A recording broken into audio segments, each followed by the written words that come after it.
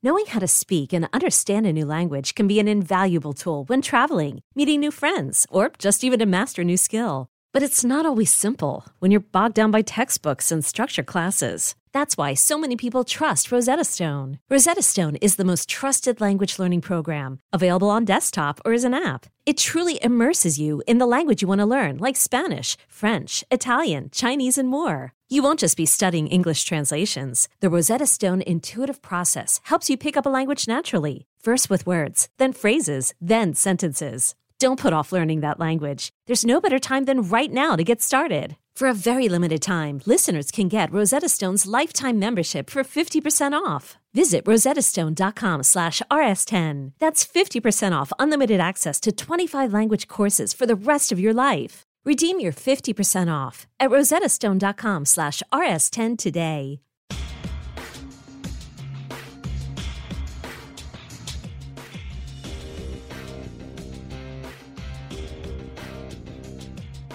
Hello and welcome to the Sidebar, presented by True Crime Daily, taking you inside the courtrooms of high-profile and notorious cases from across the country. I'm your host, Joshua Ritter. I'm a criminal defense lawyer based in Los Angeles and previously an LA County prosecutor for nearly a decade. You can find me on Instagram and Twitter at Joshua Ritter ESQ or at joshuaritter.com.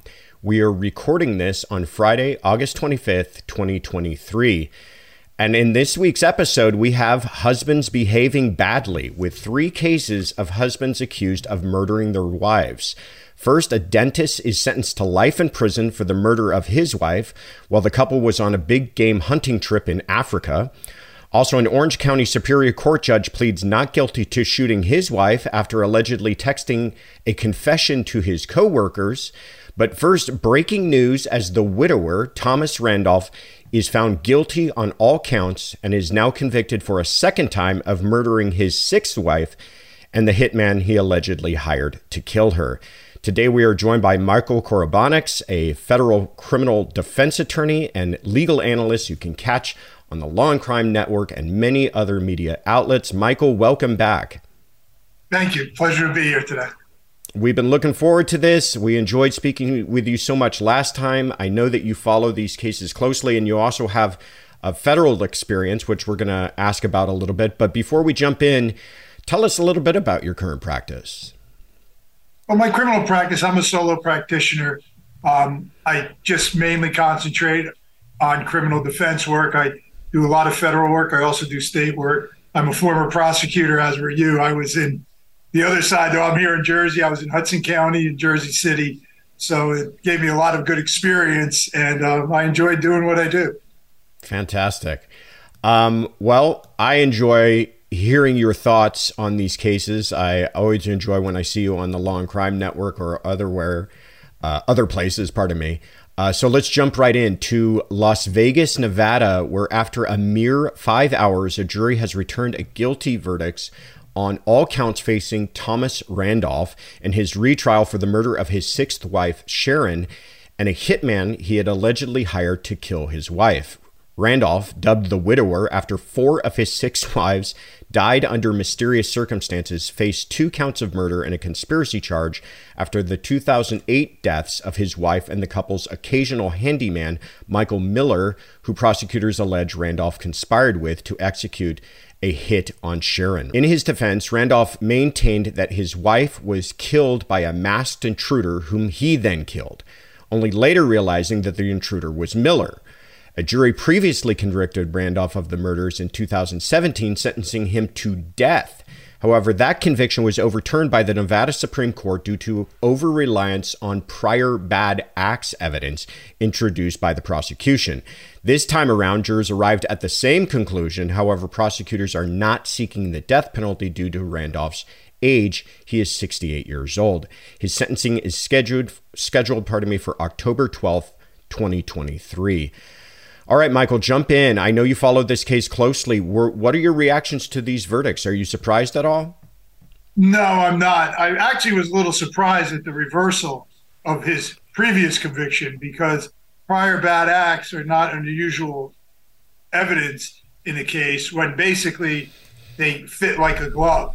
You wonder how a I haven't looked at the appellate part, and the appellate's always a much different analysis because it's so detail oriented in putting it with the law as opposed to jurors just listening to the story and finding out whether or not it's proof beyond a reasonable doubt. However, with that, though, he got his retrial, and I doubt he's going to go very far on any kind of appeal in this case because it was so consolidated. Sometimes when it's so consolidated, the evidence is so strong and so convincing to a jury that it only took them a couple hours to convict on a murder. I don't care who a juror is. They know what's going on with a murder case. And I think that even though they take a vow to not have any sort of emotions come into a case or things of that nature, with a murder case, they look at it very closely. And here there was just so much overwhelming evidence circumstantially, as well as inconsistencies of his statement, that I think that was his big problem in the defense. Yeah, I agree with you. Five hours, it's not nothing, but it is a short enough amount of time for a case of this kind of complexity that you have to believe that they were fairly convinced by the time they even got back to the deliberation room. It's funny, on that prior bad acts evidence, I tend to see the prosecution relying, and I'm not specifically talking about this case, but in my experience, relying too heavily on that. And that sounds like what they may have done in that prior trial. It's not that the evidence itself was inadmissible as a rule, but that they felt that they just leaned on it too heavily, and it became a trial about the prior trial rather than about the trial that they were actually sitting for. At least that's how the appellate court viewed it, because, correct me if I'm wrong, getting a retrial is a pretty rare circumstance. Usually those appellate courts are inclined to say, harmless error or something like that. You agree? Oh, absolutely. Absolutely. And you make a great point there is when you have good evidence that supports your main case, use it in that sequence, in that kind of circumstance. But if you're relying too much on things that aren't the main part of your case, it does make it look like the main part of your case's evidence is not that strong. And you're relying on the supporting evidence as opposed to using the supporting evidence to rely on the direct evidence in the case before the jury. Yeah. Talk to us a little bit about retrials in your experience, or just kind of generally, because I've always felt like they favor the prosecution because the defense has kind of gone through all of their tricks. Whatever opportunity they had to kind of catch some witnesses off guard, or surprise witnesses they called themselves, they've already missed all those opportunities on the first trial, and the prosecution can correct those errors the second time around. But this trial seemed a little bit different because the prosecution really had much of their case taken from them because of how much they relied on that prior bad acts evidence, and they had to pivot their theory and rely more heavily on the statements that he had made to police. Obviously, they were successful. I'm not asking you to give your opinion on whether or not you felt that they were successful, but tell us about that. Your general idea on is it generally in favor of the defense a second, or prosecution a second time around, and how is pivoting difficult for them? Well, see, Josh, this is why I like doing your show, because you have experience. You're not just talking about it. You've been there. And what you're making is a great point. Is it's never really, in my opinion, to our, as defense attorneys, benefit on a retrial, because basically the obligation and the burden of proof is on the state or the government. So we don't have to disclose our cross-examination or things of that nature before we deal with each witness.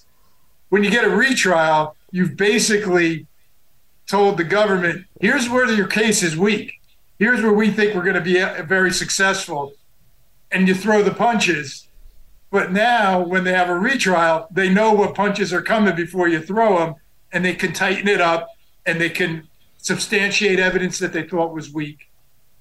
In this case, quite frankly, I think the appellate division, by making them retry it, actually strengthened their case, because they said, deal with the present. Don't deal with the past. Deal with the present. That's what's going to help get this case. Don't rely upon emotion of what may have happened, have the jury there. Is, quite frankly, as the government, live up to your obligation to present proofs relevant to this case, not other cases, to prove beyond a reasonable doubt. And I think that's important. And I think that was a good move by the appellate division. And it strengthened this conviction, absolutely.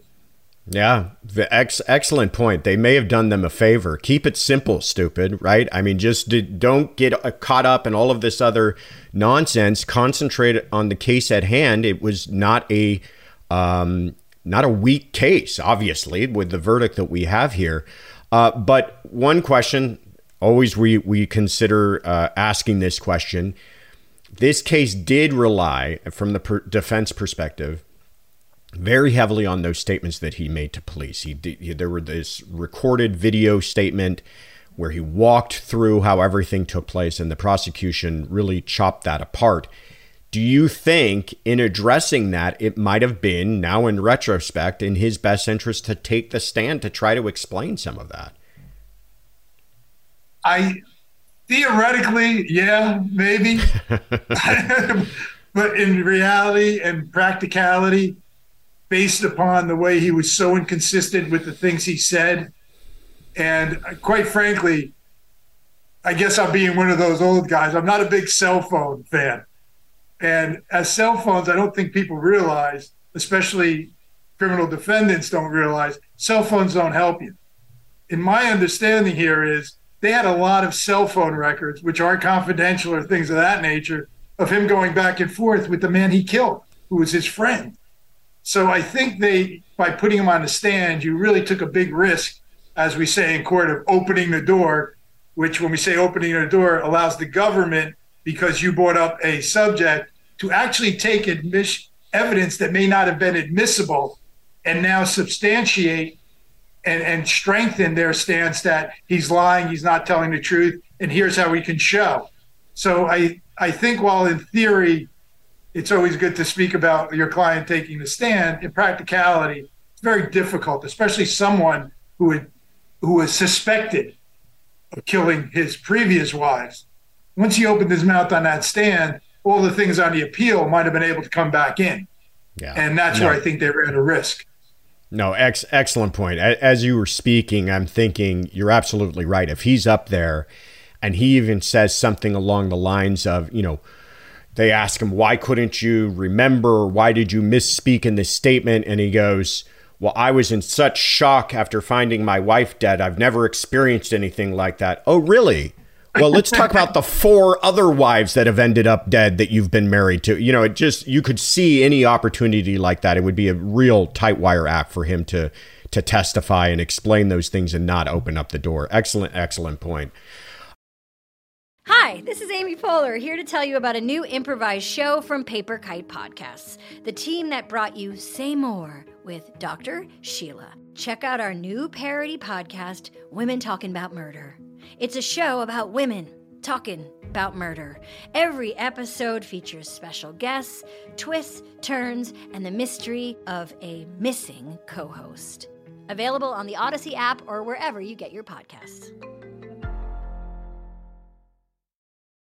Let's move now to Denver, Colorado, where a successful dentist who murdered his wife on a hunting trip in Zambia has been sentenced to life in prison following convictions for murder and fraud. Lawrence Rudolph shot his wife Bianca in a hunting lodge before trying to frame her murder as an accident. Following Bianca's death, Rudolph filed nearly $5 million in fraudulent insurance claims upon his return to the States. Rudolph was eventually arrested and later tried by federal prosecutors in Denver, where the insurance companies were based. Prosecutors argued the murder was in part motivated by Rudolph's desire to begin a new life with his mistress. In addition to his life sentence, Rudolph will be required to repay the insurance companies a $2 million fine. All right, this is the part I'm hoping you can shed a little light on, Michael. In the federal world here, it's really a jurisdictional question. This murder took place in Africa, another country across the world. Why are they able to prosecute that case here in the States? Well, we have in the federal courts, there is a foreign murder of United States nationals. So we have actually law written in the federal government that says if there is a United States national with another national anywhere in a foreign country, we maintain jurisdiction if they so choose. So that's how it came over. We actually have a statute that allows it, because in Africa where this occurred, they just wrote it off. From what I understood, it said it was an accident. The federal government came in and it appears did a much larger investigation and were able to put the investigation together probably a lot easier and better because of the fact that they were able to go after the illegal activities with the insurance fraud and things of that nature that were ongoing here. So when they were looking at that, it opened up, I think, the investigation into the murder and saying, well, we need to take a closer look at this. And the laws we have in the United States allows us to have jurisdiction on them. Something important to keep in mind if you're deciding, thinking about killing anybody out of the country, that they can still, the long arm of the law can still reach out and grab you. But talk to us about, I mean, I've handled cases where witnesses may have lived in other states, or events may have occurred in other states, even though the crime itself occurred in my home state. But now you're talking about the crime itself, and nearly all the witnesses involved are in another country. What difficulties do you think that presents for the prosecution? Obviously, they were able to surmount those, but still. Well, it's difficult for the prosecution. Quite frankly, it's even more difficult for the defense attorneys, because the federal prosecutors, I mean, that is why a lot of time the feds will take over a case for the state, because they just quite frankly have much more resources and more extensive resources in doing their investigations, as opposed to a county police department or a state police department, things of that nature. And they also have better funds to go do the travel and all that kind of thing. Now, as a defense attorney, either you're getting paid by your client, who has to go into their pockets and may not be able to pay for investigations and things of that nature, to fly your investigator over, because as attorneys, we can't interview clients by ourselves, because that would make us a potential witness in the case. You have to have an investigator with. So it's very difficult for both sides, but even more so because what if they needed to go interview some witnesses in Africa? That's not an easy task for the defense to do. I'm so glad you brought that up, because that was one of my questions is, do you think that those difficulties themselves create an appellate issue? In other words, can he say or make some sort of argument, I've been denied due process to some extent because you're asking me to, essentially fly across the world to try to cobble together a defense on a case that was rejected, as you pointed out, by the home country. And now I'm trying to piece together my defense, this amount of time later and in another country. And it's just simply too much for me to be able to, too much of an obstacle for me to get past. Whereas you, the government, have unlimited resources. Anything there, you think? I do think from a practical sense that it's a great point, and I understand it. But from a legal perspective, I would assume an appellate court would say, hey, you should have thought of that before you went to Zimbabwe. And we have a law that says we can do this. Now, granted, a lot of people don't realize too is a defendant, if they're not financially able to defend themselves, can always apply to the court, whether it's a federal court or state court, to have some sort of support financially or in order to do a valid defense, as long as they can show the court they can't afford it. This dentist, it appears, would have a very rough argument, because it appeared he could afford it before he even got involved in this. He was involved, if I understand it correctly, he had a very big dental company. Not just he wasn't a dental doctor, he also had a company supporting it. So I don't know where it would go in this case, but that's always a difficult. Yeah. Yeah. Interesting case, just from the logistics standpoint of it. Anyhow. It's one of the first I heard like this. It's one of the first I heard where something happened in a federal, yeah, another country. Totally in another. Me too, especially the idea that the home country didn't treat it as a crime. Usually the times that you've seen it is that crime may have been committed in another country and that country's investigating and is allowing it to be turned over to the United States. But here they were like, hey, this looked like an accident to us. And the U.S. government took it upon themselves to take another look after, like you said, there was a lot of insurance money changing hands. And I imagine that's what kind of got everybody to take a real close look at all of this. Let's now turn to our final husband on wife murder of today in Los Angeles, California, where Orange County Superior Court Judge Jeffrey Ferguson pleaded not guilty to murder after allegedly shooting his wife, Cheryl Ferguson, in an argument. The couple reportedly began bickering at a restaurant where Ferguson made a hand gesture indicative of pointing a gun at her. The argument continued into Ferguson's Anaheim Hills home, where Cheryl said something to the effect of, "Why don't you point a real gun at me?" Prosecutors allege that statement prompted Ferguson to remove a .40 caliber Glock pistol from his ankle holster and shoot Cheryl in the chest. Following the shooting, Ferguson allegedly texted his law clerk and bailiff, quote, "I just lost it. I just shot my wife. I won't be in tomorrow. I will be in custody. I'm so sorry." Ferguson's adult son, who was in the home at the time of the shooting, called 911, and Ferguson was taken into custody shortly thereafter. After Ferguson posted $1 million bond, he was required to surrender his passport and prohibited from consuming alcohol or possessing firearms. Because of Ferguson's close connections to the criminal bar in Orange County, serving both as a DA and as a judge, the case has been removed to Los Angeles County for prosecution. All right, I know you're not a local here, so I'm going to help you out a little bit with this question. But my question is the moving of it from Orange County to LA County. Does that really change anything? And the reason I ask this is that historically, just to give you some background, you probably know this already, Orange County is seen as a far more politically conservative area in California than LA County. Do you think that's going to change anything about the dynamics of the case, just when we're talking about jury pool? I don't think so, because it doesn't seem to be a politically motivated sort of case. I think one of the reasons they're moving it is more so because of the fact he was a judge there. And just having a judge walk in as a defendant now in a county where all his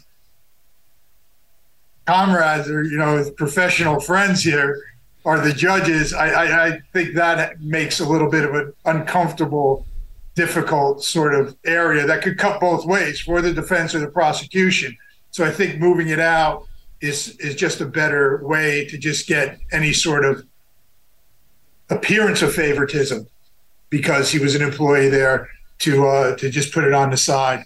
But I don't think it'll make that much of a difference, because this is such a, it's almost unbelievable. We're talking about 3 husband and wife murders today, and it's like all over the place here. And it's just a very unusual situation. But I think once we're into murders, especially of family members, politics and things should go to the side. I don't see how they could be politically motivated. I think I agree with you. I think it's much more about the appearance of it. I don't know if they, I think he probably would have received a very fair trial and fair jurors and everything else had it remained in Orange County, but I think it just didn't pass the sniff factor for everyone, and they thought it's just best for optics to move it to LA County. That being said, though, they are still going to have Orange County DAs prosecute the case here in LA County. If we're going, what are your thoughts on that? If we're removing it out of the county because of his connections, well, he used to work for the DA's office there in Orange County. Should they also get other prosecutors involved? What do you think? I don't really believe so. I think it'd be different if he was still a DA there. I mean, listen, I have judges I appear in front of who were prosecutors when I was in the prosecutor's office, and I don't think they show me much favoritism at times, but it's just such a natural kind of flow to becoming. Most judges have trial experience, or should have them, and most of us get our trial experience from either being, starting out in the prosecutor's office or the public defender's office, where you are constantly trying cases. You're not trying them once in a while. You have an experience that builds you to move up to the next step. And I think that's sort of something that needs to be taken into consideration. So I don't think that the prosecutor's office would be in a conflict, since he's been out of it for so many years while he was a judge. Interesting. Well, we'll see. I think I agree with you. I think everyone can behave like adults in all of this. The fact that he's a judge, I don't think is going to dramatically affect how everyone behaves. Last point on this. Apparently, after his son called 911, he also called 911 and was asked by the operator if he had shot his wife. And he made the statement, something to the effect of, I don't want to comment on that right now. So he's obviously cognizant of the idea that statements are important things, statements from a defendant soon after a shooting takes place. But then he goes about texting his clerk to say, and I'm going to read this quote again because I want to kind of go through it. It's, I just lost it. I just shot my wife. I won't be in tomorrow. I will be in custody. I'm so sorry. And I imagine a lot of the case is going to focus on that as being an admission by the prosecution. My question, though, to you is, put on your defense attorney hat here. And is that truly an admission of guilt, or is he more admitting that a shooting took place, but not that it was an indefensible shooting, if you can follow where I'm going with this? What are your thoughts? Well, I think, as defense attorneys, we have to work with what we have. We don't create what's coming. We work with what we have.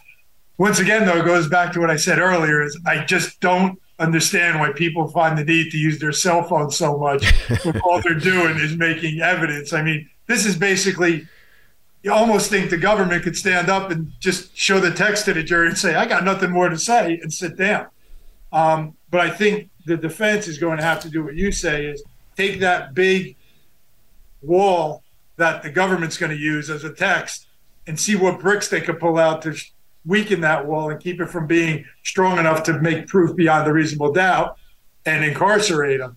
I do think that while he did admit to a shooting, he did say, I lost it. So maybe that'll help for some sort of mental evaluation as to whether or not he had the intent. But then again, you have recklessness here. But I think that they're going to have to figure out how to work with it. And you made the best point of how to work with it, is that he's not showing intent, that there may be a mental breakdown here. This was an accident. And if he did, as a defense attorney, wouldn't we argue, if he did murder her, why would he be informing his staff of what was going on if right thereafter he knows, he's a judge, he knows about his Fifth Amendment right? That, I think, would be a strong argument. Yeah. Yeah, I'm just trying to think of how they would deal with this, and that's where I was going. Is you're right. I think if you're his defense, in opening statements, you say, my client shot his wife. That's undisputed. Now let's talk about why it happened and whether that defense is some sort of temporary insanity or some sort of self-defense or whatever it is. Embracing the idea that the shooting took place covers what's in that text, but I think there is at least some argument or wiggle room to be made to say that that doesn't make it first degree murder, which is really what he's going to be facing here. So I don't know. I'm not saying it's a winning argument. I'm just saying that, initially sometimes we look at those things and you might think it's a slam dunk, but a clever defense attorney could maybe cause a little bit of doubt out of that text message. What do you think? Absolutely. I mean, that's the base. You got to see what develops around it and how it develops. I think there's going to be a lot of focus on that text message to be able to use it as a defense, because it's coming at you either way. So you bet the defense needs to really work on it. And I think they're going to have to really look into psychological evaluations for this person, this judge, to see if they have a defense they could put forth that would say he couldn't form the intent because he had a psychological breakdown. Yeah. Yeah.